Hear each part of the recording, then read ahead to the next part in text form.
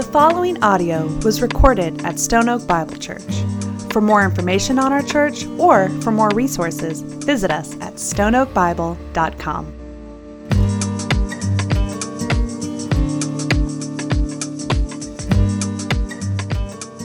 Good morning, everyone. It's good to see you. And Justin, we flipped scripts, huh? You prayed and I preached. Usually me praying and you preaching. Let me set my timer so my wife don't have to give me a signal.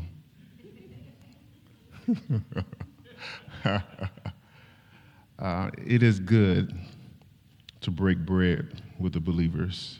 We're going to look at Philippians chapter 4, verse 6 through 7, what Caitlin read for us. You see, as we get into this text,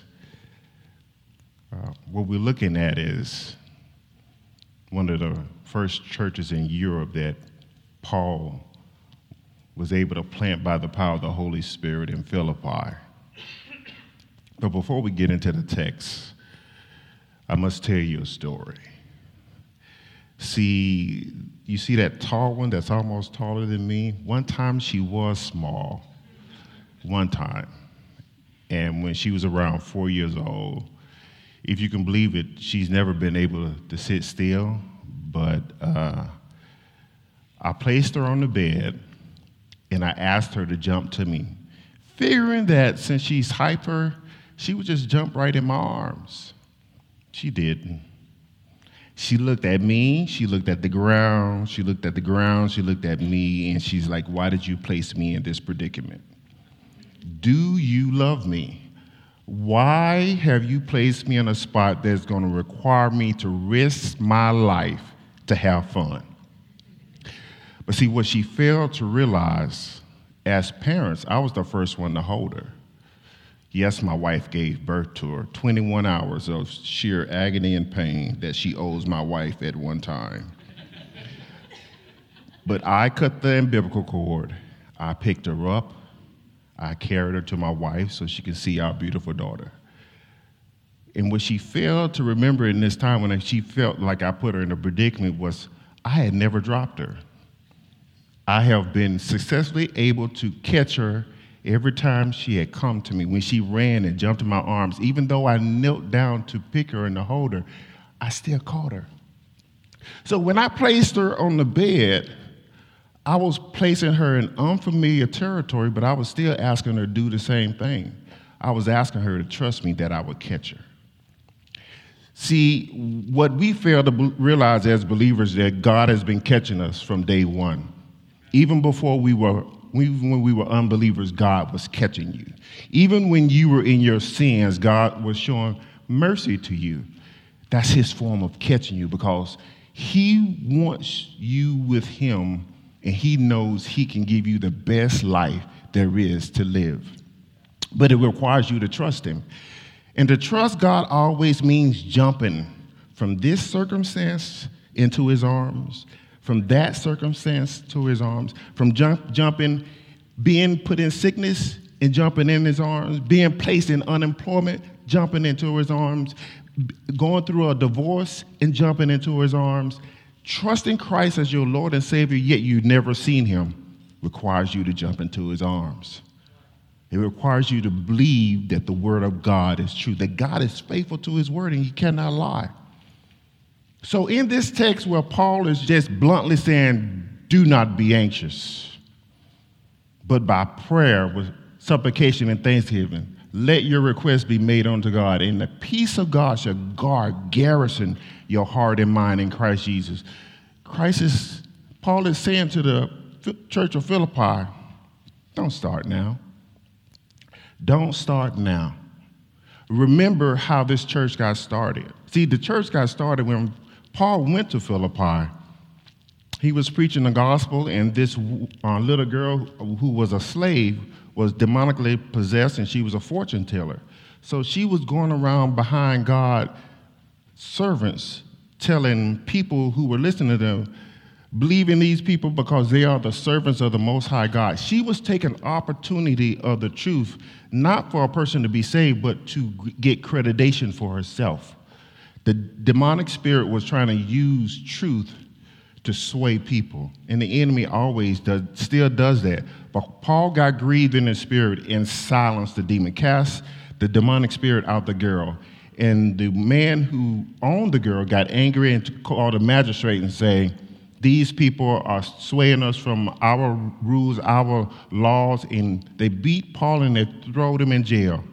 Now, when we think jail, we think he got 3 meals a day and he had a bed and a cot. No, Paul was shackled up, legs and everything stretched to the farthest extreme. Paul had been beaten, and now Paul is in agony for only being a servant who followed the Holy Spirit guidance in a dream to come to Philippi. He had jumped. He had obeyed God and jumped and said, I'm going to Macedonia. And I got to ask you before we get further in the text, what is God asking you to jump to do as a believer? Are you unsaved and God is asking you to jump and be saved? You are saved and God is asking you to jump in regards to trusting your finances in his hands? Are you saved and you're scared of the economic situation we have today, and God is just asking you to trust me, jump into my arms. I alone am able to catch you, and I will never drop you. But Paul, in this circumstance, is praying. He's lifting up the name of God. In a time of pain, he's praising. That's why Paul, when he's writing his book, can say to them, just stop it. Stop being anxious. I've told you from the beginning, our way to glory is a hard way to go. It comes through many trials and many tribulations. If you're going to play the game, you're going to get dirty. Has anyone ever played football and came home with a clean jersey? You realize they weren't really, if they were on the team, they were on the bench. God wants people on his team, and he doesn't want bench players. He does not, check this out, he doesn't have a bench for you to sit on. You must be engaged in the game. You must get dirty. God is calling you to be active in your Christian faith. God is calling you to declare whose you are and in whom you are, and not to be ashamed of it. Now, the consequences of that is that the enemy is going to fire arrows at you. He's going to try to shut your mouth. He's going to try to deter you, scare you, keep you quiet, either through persecution or persuasion. But he's going to try to stop you, and you must realize that. You must be wise to the arrows in the game of the evil one. But the best way to counteract fear is to start praising God. It's to start praying. It's to start getting in his word. So that's what Paul did. Paul started praying. Paul and Silas started lifting up the name of the Lord. And at that moment, at midnight, and it's amazing, God has a way of painting pictures either through telling you what time of day it is or what circumstances. And he says at midnight, which means it was the darkest time in Paul's physical and maybe even emotional life. And he said, at midnight, God came and opened the doors, showing authority over the circumstance. So you got to realize, whatever you're facing, God is still in control. I had got a new job and was here in San Antonio. And I knew how to do the job, but the pace of the job was kind of quick for me. And the responsibility was all on my shoulders. And I'll be honest with you, I was anxious. I was nervous.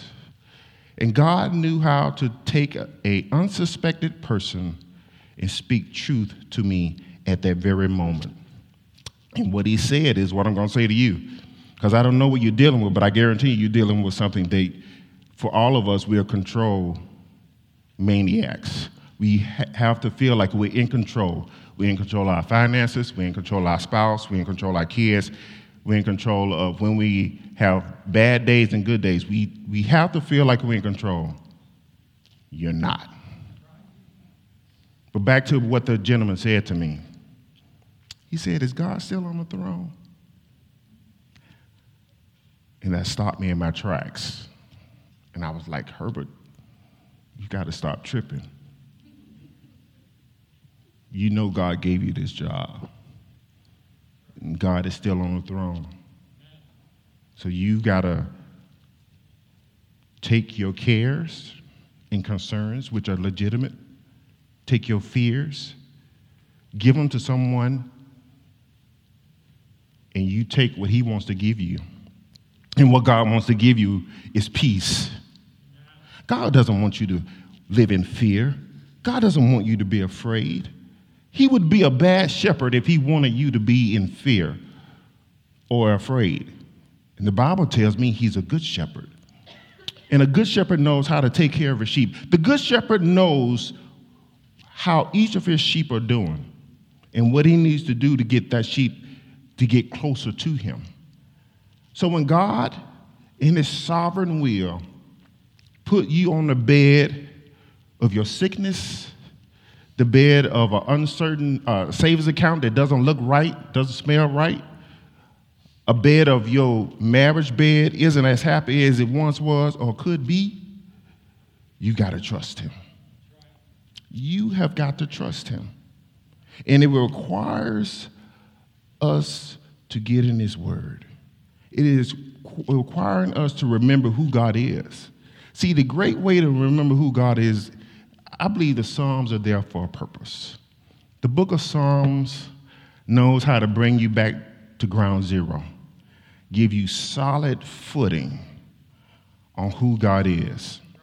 See, many of you might know that Amanda was once in a hospital for wanting to commit suicide. Yes, that beautiful daughter right there. Because of bullying, she lost all aspect of the value of who she is. And the only thing I could get her to see was Psalms 23. And I had her say it to me, and I said it to her. Why was I doing that? Because it is the word of God that is going to grasp my daughter's heart and give her back her identity. You are who you are because God created you to be that person. Whether you're male, female, black, or white, God created you for his glory. And God knows what it takes and what's in you and what he wants to get out of you. So when I'm still working on don't be anxious, because we perceive that we're not what we are. We're sheep. Sheep has no defense mechanisms. The other thing about sheep, they're dumb. So when you start acting like a sheep, get in the Psalms. So right now, we're going to look at Psalms 34, and we're going to read it together.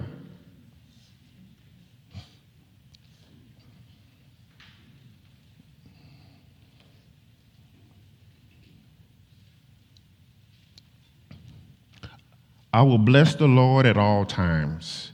His praise shall continually be in my mouth. My soul makes its boast in the Lord. Let the humble hear and be glad. O magnify the Lord with me. Let us exalt his name together. I sought the Lord, and he answered me and delivered me from all my fears. Those who look to him are radiant, and their face shall never be ashamed. This poor man cried. This poor man cried, and the Lord heard him and saved him out of all his troubles. The angel of the Lord encamped around those who fear him and delivered them. Oh, taste and see that the Lord is good. Blessed is the man who takes refuge in him. Do you not see? God has your back. If you want to break that psalm down into one line, God has your back. when we were dead in our trespasses and sins, God had our back. How did he have our back, preacher? Well, God made him who knew no sin to become sin, that his righteousness will become our righteousness. God had your back. God demonstrated his love toward us while we were yet sinners. Christ died for us. God had your back. All we as sheep have gone astray, but God laid on him the iniquities of us all. God had your back. So now that you're saved and sealed by God's Holy Spirit, God is challenging you to jump, because God has a work for you, because God wants to tell other people he has their back through you. So don't be ashamed of the gospel. Don't be ashamed of your testimony, whether it is what we would call a lily white Christian testimony, or you were over here with me like a prodigal son testimony. You have a testimony. And that testimony ultimately comes to the cross, that God convicted you that you were a sinner and you needed a Savior. And that Savior is the Lord Jesus Christ. I don't care what spectrum of the realm you are on, whether you're a sin by nature or you're a person that sinned, that you nurtured sin, still you came to the cross. And it is the blood of the righteous one that has saved us. And that's what the world needs to hear. And that's what Satan doesn't want you to share. We have one story and one story all. We are a one-trick pony, like we talked about in our community group. It is Jesus Christ, our Lord and Savior. So in that moment when the Holy Spirit says, talk to this person, you go, what? Share your story. Now, yes. Oh, the enemy is going to come. You're going to say, you don't know enough. It's not true. You know enough. You know what it took for you to be saved. You know that you believed in Yahweh becoming flesh and born of a virgin, looking like us but not like us, being a humble servant unto his Father, even unto the death of the cross. You know that on the third day he raised himself from the dead because God the Father gave him the authority to do so. You know enough. So in that moment, when God is saying, jump, show the world you my servant, and that you love me, and that I have caught you every time you jump. Because God got your back. It's not up to you to save them. It's just up to you to tell who saved you. God does the saving. God does the saving. So, another thing, when you come to God and you're honest about you being scared, because we get scared. But we got to ask God in this moment. The Bible says, cast all your cares upon him because he cares for you. He knows you're scared, but he has given you the Holy Spirit. And it is by the Holy Spirit, at that very moment you begin to speak, the Holy Spirit will give you what you need to say. So don't preordain to think what you're going to say. Speaking as a preacher, I wrote out my sermon. Been working on it, read commentaries, and this morning, God said, I'm changing it. And I was like, whoa, that was my crutch. Now, I want you to read these scriptures instead of those scriptures. Give him the right when you open your mouth to teach you new stuff about how he's going to work through you and show you how awesome he is when you do speak. Show you how awesome he is when you do speak. Let me give you an example. I was in Zimbabwe. I had never been. This was my second missionary trip, and I was like, God, I know you the same. How come I don't see miracles? How come I haven't seen like what goes on in Acts? So this one day we were in Zimbabwe, and the camp, I can't give you all the details, but some of the details. The camp had to close down, so some of the people were outside of the camp. So we went outside of the camp. And while we were preaching to this one group about the goodness of God and trying to make the gospel simple yet being concrete, and we were asking people what were their needs, and some of the people had came there. One guy had glaucoma, so he couldn't see, he could barely see. In fact, he was pretty much blind. So for me, I was like, they said, make sure when you talk to people, because they'll say that they're healed when they're not healed because you are Americans and they just want to make you happy. So for this one time, I was like, because I had a translator, I was like, have him say the number that's on your card. And he was like, I can't see his number. And I was like, whoa, he is blind. And at that very moment, the Holy Spirit says, I want you, he placed a scripture on my heart. And the scripture was when Jesus spat in the dirt and put the mud on the blind man's eyes in John chapter 10, God is like, I want you to wipe sand on his eyes. What? So at that moment, God was asking me to jump. Because I was testifying about this Jesus, that he loves you.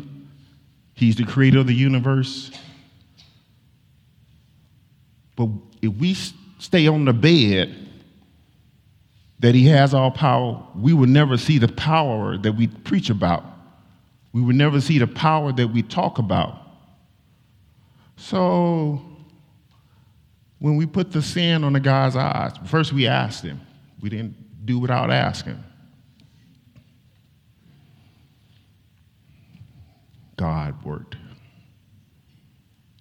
God worked. So I asked the man again, what's the number on the card? My translator card. He told me the number. Not only did it blow his mind, it blew my mind. To see God do what I had longed for him to do, wanted to see he's still able. I'm here today telling you, church, God is still able to do miracles. But we got to be willing to jump. We got to be willing to take the offense for being a Christian. Jesus says, if they hate you, they really are hating me. And they're hating the one who sent me. So what I'm trying to tell you is really not about us. It's really not about you. It's really not about me. It's really about them being trapped by the evil one and being dead and being an enemy of God. But God loves them and wants them to know the truth. And he will go to the nth degree for them to know the truth. Are you willing to go to the nth degree for them to know the truth? How willing are you to put your life on the line for the gospel? Because that's what God is asking us to do. God is asking us to put our lives on the line for the gospel. It's not works, but it's our faith being demonstrated by the things we do for the one we love. Are you willing to put your life on the line for the gospel? Do you believe the truth of the gospel that much to put your life on the line? Because that's really why Paul is telling them not to be anxious. You got to be willing to put your life on the line for the gospel.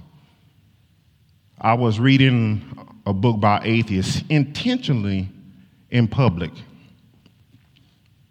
to see who would confront me or who would challenge me because I wanted them to perceive, are you searching for the truth, or are you an atheist just wanting to build up what you perceive as being truth, which really is false? The first time I read the book, my wife was almost about to kick me out of bed. She was like, do we need counseling? I was like, no, babe. I just want to know what atheists think so I know how to talk to them when I talk to an atheist. So I was on a plane, and I picked the book up so he could read the title. And it said, God, the Fail Hypothesis. So the person turned and he did a double take, and I was like, he's going to say something. And he started talking. And guys, I reeled him in. I'll be honest, I acted like I wasn't saved. I was like, really? I don't know. I'm just trying to see what this is all about. He was about to start his approach and get revved up. I could see him praying and everything in the back of his head while he just started talking. I was like, before you really get started, I'm a Christian. I'm sorry. He's like, I'm about to tell you the gospel. That's how we have to be. We need to be people who are praying for an opportunity each and every day. And this is self-conviction upon myself. God, who do you want me to talk to? Because I believe you're going to place me in a predicament where the gospel needs to be heard. As I told you before, God doesn't have bench warmers. So if you're a believer in the Lord Jesus Christ, you playing and you not dirty, you need to be dirty. You need to get dirty. You need to get gritty. You need to get your hands to the plow.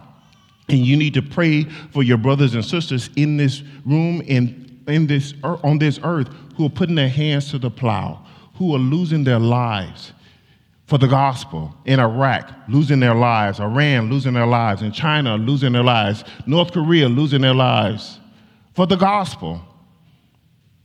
We cannot sit on the sidelines as Christians in America and perceive, I'm not going to say anything. You're not playing if you're not saying anything. You're not playing if you're not praying for them. You're not playing if you're being quiet about who you are in Christ. You're not playing the game. And you're cheating yourself out of rewards that when you see Jesus, I don't want to be empty-handed. I don't want to be empty-handed when I see Jesus. When I see the only marks that he has is because of me. I don't want to be empty-handed when I see Jesus. His nail-pierced hands and his nail-pierced feet and the scars of the thorns on his head. I don't want to be empty-handed when I see Jesus, because he is the only one worthy to take the scroll out of the Father's hands. And the Bible says, worthy is the Lamb to receive power, glory, majesty, and honor. Worthy is the Lamb. I don't want to be naked when I see Jesus and not have something to place before his feet. You should not want to be naked in a sense of not doing the work that the Holy Spirit wants to do through your life when you see Jesus. And if you're afraid of dying,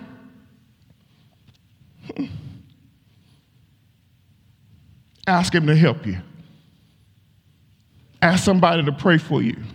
I got to get over this fear of being castigated or being persecuted, because worthy is the Lamb. He's good enough for your light affliction. Paul calls it a light affliction. That's why he says again, stop it.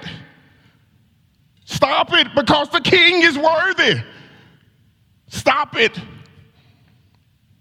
He who has apprehended my heart when I thought I was righteous in being a Pharisee, he showed me that I wasn't.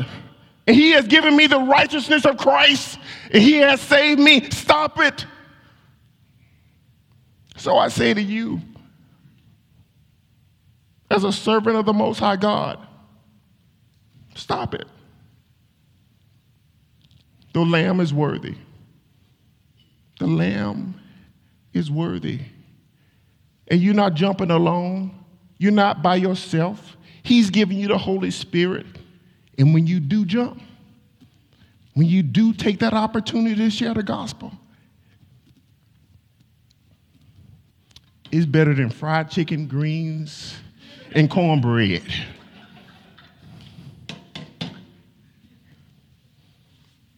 After I came back from that Zimbabwe trip, I scared the mess out of my wife, because all she saw was the exuberance of every day God using me to preach the gospel, Muslims coming to Christ, Jews coming to Christ, just Gentiles coming to Christ, seeing miracles, praying over people, seeing people being healed. Yes, I did pray, and I didn't see people being healed at that one time, but the greatest healing is not the physical healing, it's the spiritual healing.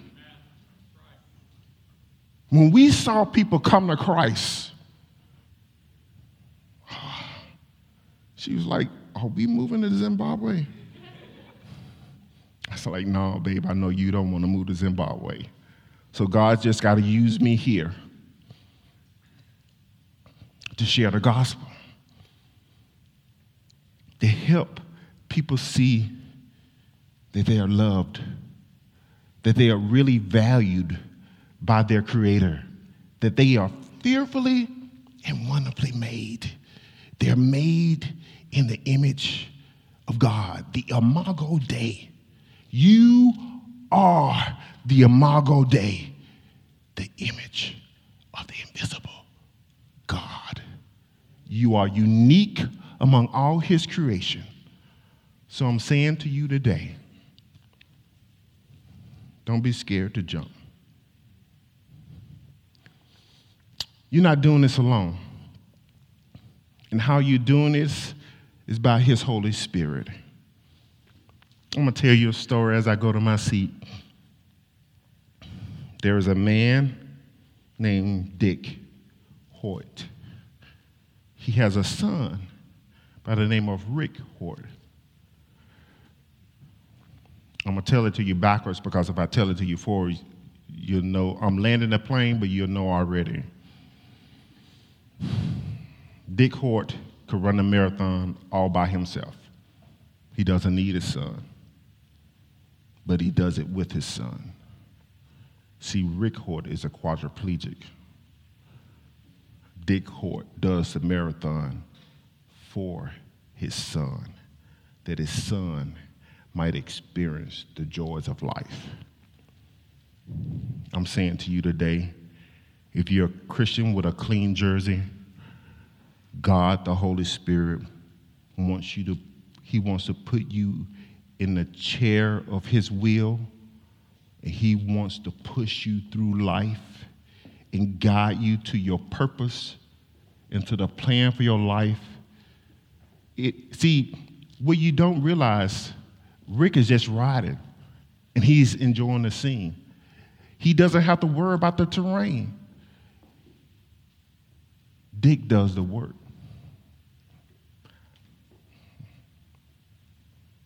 You don't do the work. We don't do the work. God does the work. God ministers to people through you. We just got to be willing to jump. We just got to be willing to speak. We just got to be willing to not be ashamed of God's Son. Can I get a couple of people in this audience that are not ashamed of God's Son? May God bless you, and may God keep you, and may God's face shine upon you and be gracious to you.